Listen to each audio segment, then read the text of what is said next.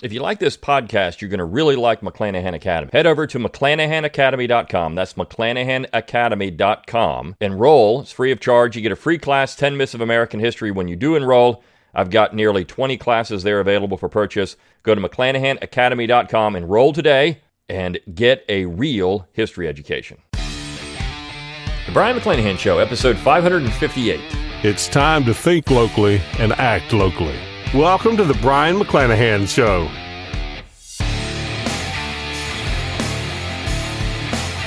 Welcome back to the Brian McClanahan Show. Very glad to be back on the program. Glad to be here. Welcome to 2022. It's been about a month since I saw you last, and I'm excited to get 2022 started. If you're new to the show, you can support the Brian McClanahan Show by going to McClanahanacademy.com. It's always free to enroll. You get that free class, 10 Myths of American History when you do enroll.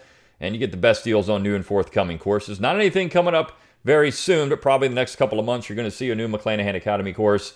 And that's a great way to support the show. You can buy a class there. You keep this podcast free of charge. You can also click on that support tab at BrianMcClanahan.com. That's BRION, McClanahan.com. While you're there, give me an email address. I'll give you a free ebook, Forgotten Founders, free audiobook, the same title, read by yours truly. You can also support the show by clicking on that shop tab at BrianMcClanahan.com. You can purchase one of my products there with my logo on it. You can buy a book. I've got a number of those. My latest two are The Jeffersonian Tradition and Southern Scribblings. Those are all great ways to support the show. But as always, share the podcast around on social media. Rate it where you get your podcasts. Let people know you're thinking locally and acting locally. Let people know that 2022 is the year of thinking locally and acting locally.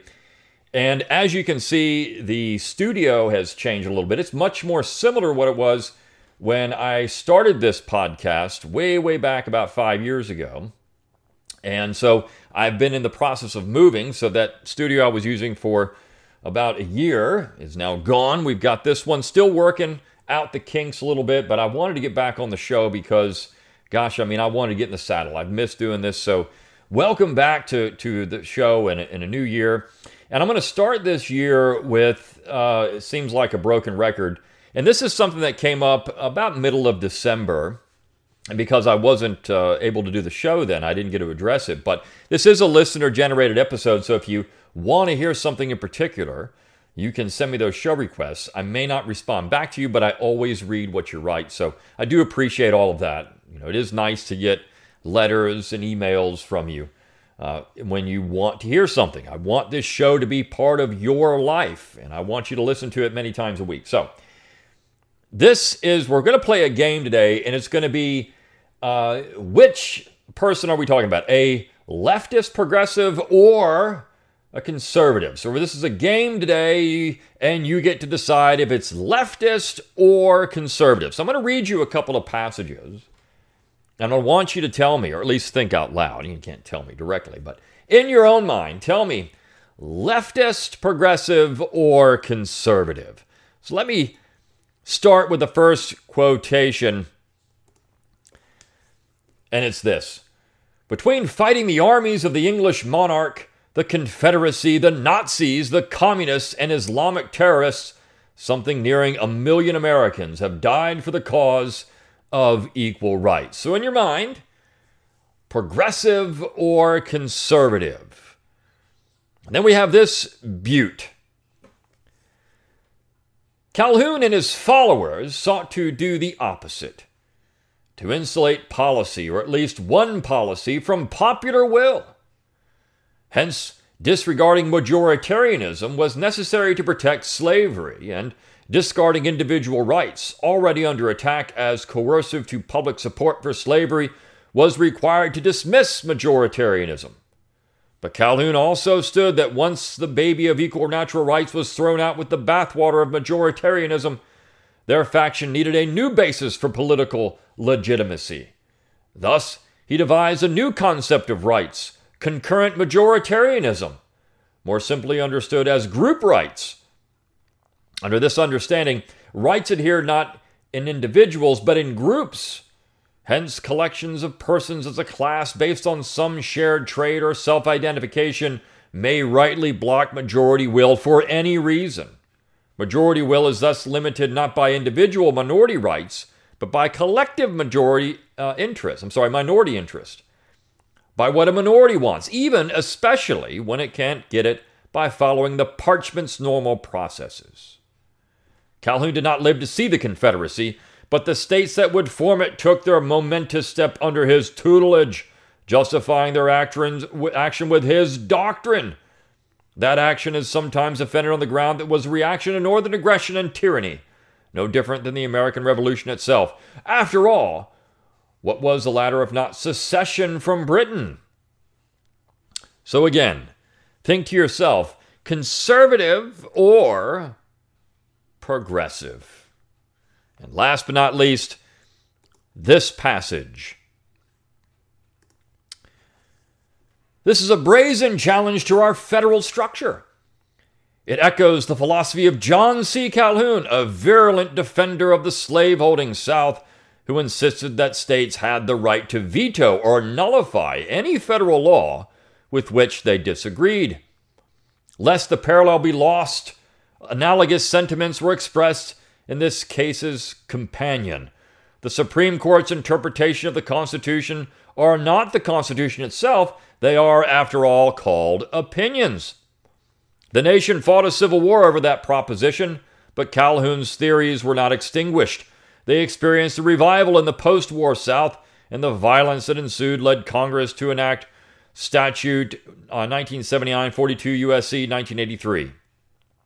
Proponents of the legislation noted that state courts were being used to harass and injure individuals, either because the state courts were powerless to stop deprivations or were in league with those who were bent upon abrogation of federally protected rights. Now, progressive leftist or conservative? One of the main things I've talked about in this podcast for the last over a year, longer than that, has been the stupidity of the neoconservative / Straussian right. The belief that somehow, if we just use the same language of the left, we'll win. This goes back to Harry Jaffe's position that equality was conservative. And of course, Mel Bradford took him to task on that because it's not really a conservative principle. But I think Jaffe, and I've said this before, was making a case that if the right could somehow steal this idea of equality, equal rights as being this conservative principle going all the way back to the founding, and if that was the case, then what we would have would be a situation where this idea of equal rights, of equality under the law, these would become conservative principles, and they would steal the thunder of the left, and therefore the left would have no position to stand on. Because in Jaffe's mind, the left had taken this, and they were beating the right because they espouse this position of equality. Now, Mel Bradford correctly pointed out this is all stupid. It's hogwash. It's not conservative. But of course, Jaffe spawned all kinds of quote-unquote conservative intellectuals, and those conservative intellectuals are now running most of the major quote-unquote conservative think tanks and institutions in America. The Straussians, the West Coast Straussians in particular, the East Coast Straussians are also really bad, and of course, their intellectual cousins, the neoconservatives. They don't like it when you call them neoconservatives. No, Michael Anton, very bristled. No, I'm not a neoconservative. They don't like me. Well, Michael Anton is correct that he's not advocating imperialism. That's so. If all we're going to look at is foreign policy, then yeah, these Straussians like Michael Anton are not in line with the neoconservatives on foreign policy. Anton just wrote a piece a couple of weeks ago, very critical of American intervention in Taiwan, for example. It's a good piece. The problem is Michael Anton doesn't realize that every time he writes something that adheres to the proposition nation myth of America, he's giving the game to the left. You see, one of these things I read to you was written by Michael Anton. One of these things I read to you was written by Larry Arnn, the president of Hillsdale College. And one of these things I read to you was written by Justice Sotomayor in a recent case over the Texas law, making it very difficult to get abortions in Texas. But notice the villain in all three, or at least in two of them, the villain was John C. Calhoun. Notice that in one of the three, equal rights became conservative. This was something America fought for, and the Confederacy was against equal rights. You see, the North was fighting for equal rights, the South against equal rights. The South were no better than Nazis or Islamic terrorists. You see, this is what they are. Now, of these, which one do you think was written by a quote-unquote conservative? In fact, two of them were. One of them was written by a leftist. So if you read these before, you probably already know this. But the last one I read to you was written by Justice Sotomayor. The first by Larry Arnn, and the second by Michael Anton. The second passage came from Michael Anton's book, The Stakes, which, of course, every conservative talking head, this is such a good book. Look, and Anton goes out of his way in this particular book to say that he's not bashing the South. He believes the South is, because we have all these good people down there, but these Southerners really are now just Lincolnites. They're not Southerners from the past. They're new Southerners. They're Lincolnites. And you see, this is the same kind of argument that a lot of Straussians and neoconservatives will make. We're just trying to save the South from itself. We're not bashing the South. We love the South, but only the South that agrees that, you know what, John C. Calhoun is the American Hitler. Now, I've talked a lot about Calhoun on this program. I've talked a lot about how Calhoun is viewed as the American Hitler and how this is just completely stupid. But here you have evidence that these individuals, Larry Arnn, Michael Anton, and of course, Michael Anton, I think, works at times for Hillsdale College, and then Justice Sotomayor are all playing the same game on the same field. And do you think that Larry Arnn and Michael Anton are going to win that game? They obviously do. They think they're going to win this game. They think if they say these things, all the groups that would oppose conservatives are going to come flocking to them. Oh my gosh, yeah, you're right. You're right.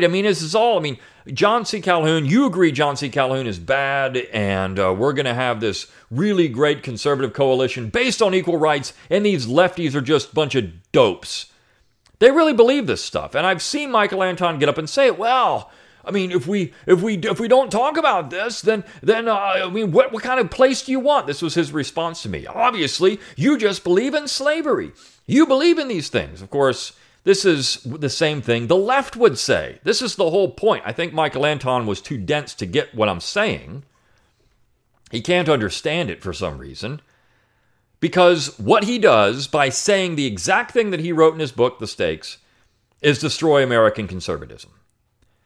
If he wants to say American conservatism is Lockean Enlightenment philosophy, guess what he's done?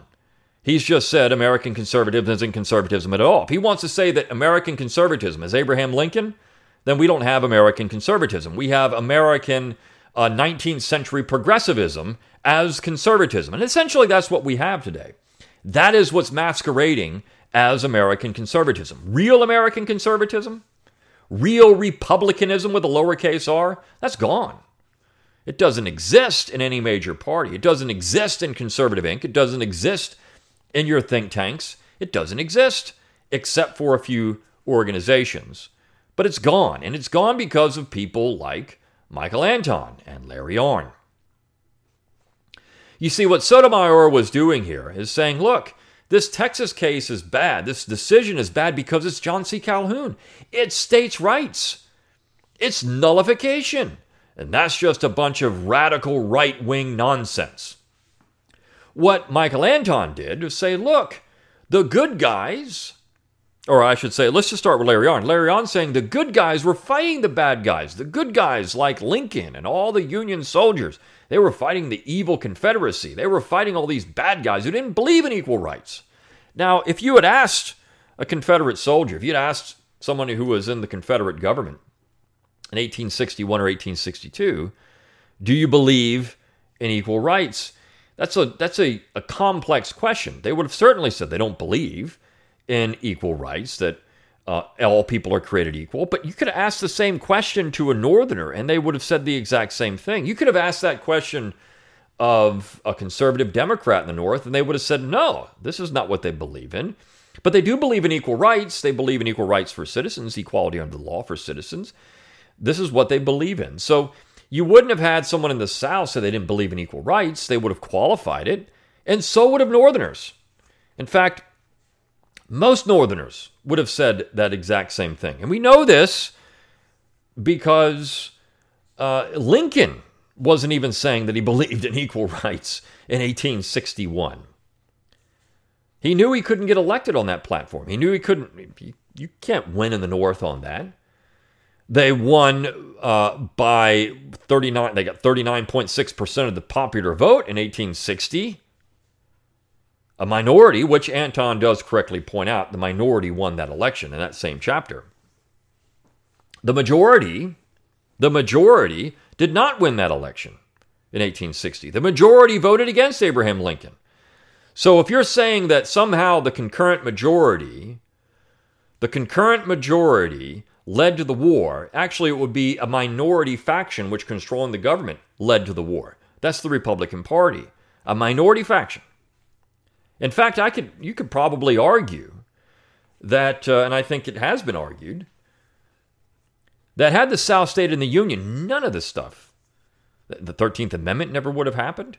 You would have had some kind of compromise.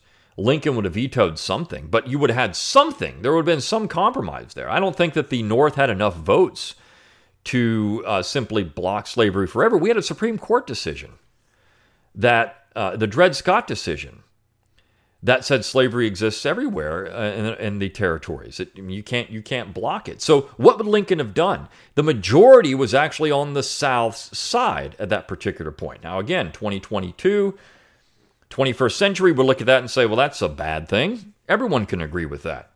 But in 1860 and 61, most Americans would not have said that. So who really was the minority at that particular time? In fact, the Lincoln regime was the minority. The Lincoln regime was the side that would have been nullifying, essentially, using the concurrent majority, the factional position that would have thwarted the will of the majority in America. There were Southerners standing up in secession conventions, particularly in Georgia, and saying, this is suicide. If we leave, if you really want to protect slavery, if we leave, we're going to destroy it. There's no attack coming from anywhere. In fact, you had the 13th Amendment put forward. We can keep slavery permanent in the southern states where it already exists. The question was, though, the territories, and the Southerners, and Anton gets this right, the Southerners said, well, look, this is really the question. It's slavery extension in the territories, though even people like Jefferson Davis said, I'm not so sure it's really going to do much in the territories.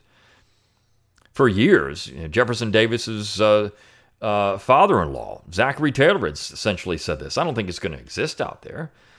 Daniel Webster had said this. I mean, people did not believe that slavery could exist in what's today Arizona or New Mexico. It would have been a different institution. Some Southerners did believe it could be a different institution and exist and thrive in any kind of condition. Others were not so certain because of plantation agriculture and other things. But it was simply all about protecting the institution of slavery. Then the war was a bad move. Secession was a bad move. But there are bigger issues going on there. And of course, a lot of it had to do with political economy and the interpretation of the Constitution. These were things that were at stake. But again, you look at the evil guy. You look at the guy that everyone points to, and it's John C. Calhoun. The neoconservatives, the Straussians, all they do is point to Calhoun as the supreme evildoer in America. And so does the progressive left. So where's the difference? For years, Calhoun was considered one of the most important of all American conservatives. Russell Kirk included him in the conservative mind. He was an important figure in American conservatism. It's why Clyde Wilson and I included him in our book, Forgotten Conservatives in American History. This was the point. The point was to ensure that people remember that John C. Calhoun was a Republican. You see, this is what Anton, this is what Arnn, this is what Jaffa, this is what all these people missed. Calhoun wasn't some oligarch. Calhoun was a Republican. This is what he said his entire life with a lowercase r. He believed in Republican institutions. He came up with the concurrent majority because he rightly understood that the Constitution would fail all the time. In fact, what he viewed the concurrent majority as doing is putting teeth into the 10th Amendment. Because you see, as he said, and as we see every single time we have a transition of power in America, the party out of power will use the Constitution to their advantage. This is all unconstitutional. This is a violation of the Constitution. When Donald Trump was in office, the Democrats sounded like strict constructionists at times. You can't do this, you can't do that. Now that their guy Joe Biden's in office, not a word about anything having to do with the Constitution. And the Republicans are playing the same game. Some Republicans were consistent, people like Thomas Massie, but there are very few that were consistent in this regard. Most were inconsistent and still are inconsistent. They don't care about the Constitution. It only is a paper or a parchment shield when they're not in power. And this is exactly what Calhoun said. So he wanted to come up with a way that you could enforce what the written Constitution is supposed to do, and that is limit the powers of government.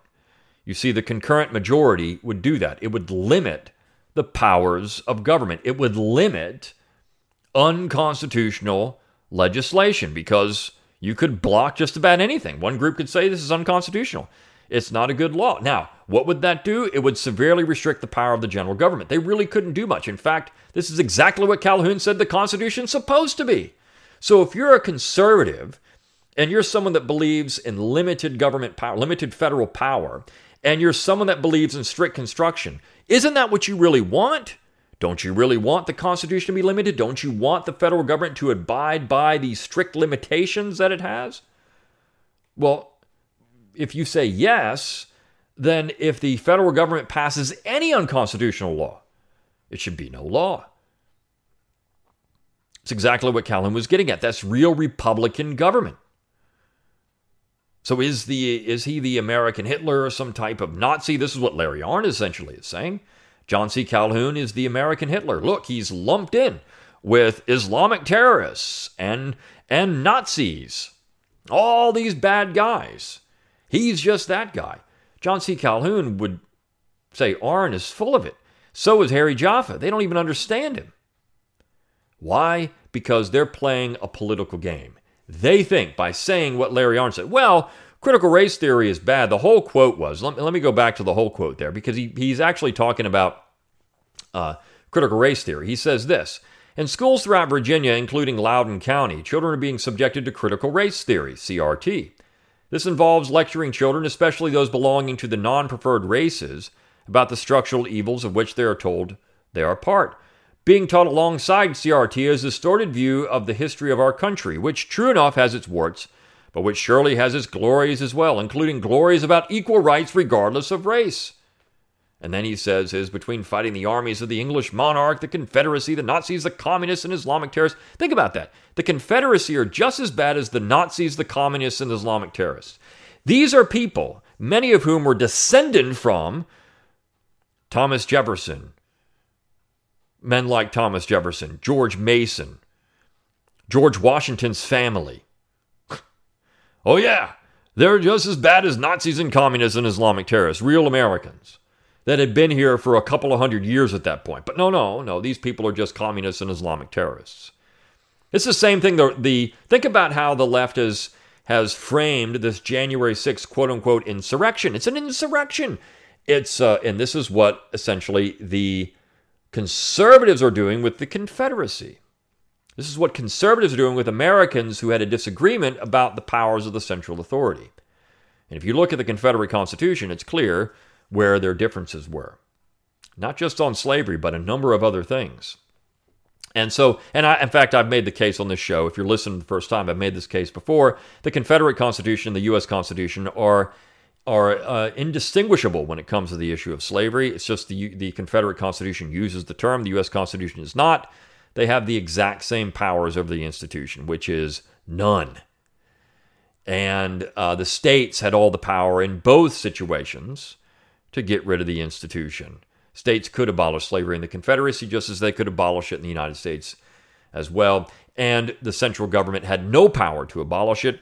Now, Calhoun, interestingly enough, did say in his positive good speech that he believed the United States could abolish slavery because if they can pass, for example, an unconstitutional tariff, what's to stop them from passing a law to do something else? This is the same kind of argument men like Adonis Burke made when it came to taxes. Well, if you can pass an unconstitutional tax, you can pass anything you want. which actually is a true statement. So, unconstitutional? Who cares about that? This is Calhoun's whole position on nullification, which Sotomayor points out, and of course the concurrent majority. This is why I say these Straussians, these neocons, are destroying conservatism in America, because there's no conservatism without real republicanism and real constitutionalism. You can't have it. It's impossible. Now, we can talk about the powers of the central authority. And I'm going to get into some of these things as I start rolling here in January. People have sent me articles they want me to comment on with some of these new conservative ideas running around out there, new definitions for conservatism and some other things. So I'll talk about that. But Calhoun is not the American Hitler. In fact, Calhoun is, in many ways, this is what Daniel Webster called him, the last of the Romans. While Rome survived, he was the last of the Republicans of the founding generation. And I say Republicans with a lowercase r. He was one of the last of the Jeffersonians in the antebellum period. John Randolph of Roanoke didn't think he was a purist. The old Republicans didn't trust him. But Calhoun certainly, for much of his political career, was dedicated to the same principles that those men advocated. And slavery, of course, was an issue for Calhoun. And we could do a whole podcast just on that, what Calhoun thought about that. But the way that the right frames it and the way that the left frames it is exactly the same thing. You can't win speaking the same language. You can't beat the left playing their game on their field by their rules. And so by saying this about Calhoun, we have this. See, everything that gets bad goes back to Calhoun. The left will say the same thing. So whereas if American conservatism is simply 19th century liberalism, then we've already lost. If that's what it is, we've already lost. There is no American conservatism. And maybe that's the position. Maybe American conservatism is leftist. Maybe Lewis Hartz was right. There is no American conservative tradition. It's all just some type of enlightened political tradition coming out of John Locke or some of the enlightened thinkers. But even Jefferson said otherwise. Jefferson actually would go back to the earliest evidence of English government. And of course, that would be the Magna Carta. These are the things they talked about, the ancient constitutions. It wasn't John Locke. It was the Magna Carta. That was important. That tradition was important. So I wanted to address these today because I think that this is just really important stuff. And I want to get back in the saddle with this. And again, good to be back in 2022. This background will probably change just a little bit. I'm still working on the lighting and other things, but I certainly wanted to do this again and get back in the saddle, back on the air. So hope you enjoyed this podcast. I'll see you for the next one. See you then.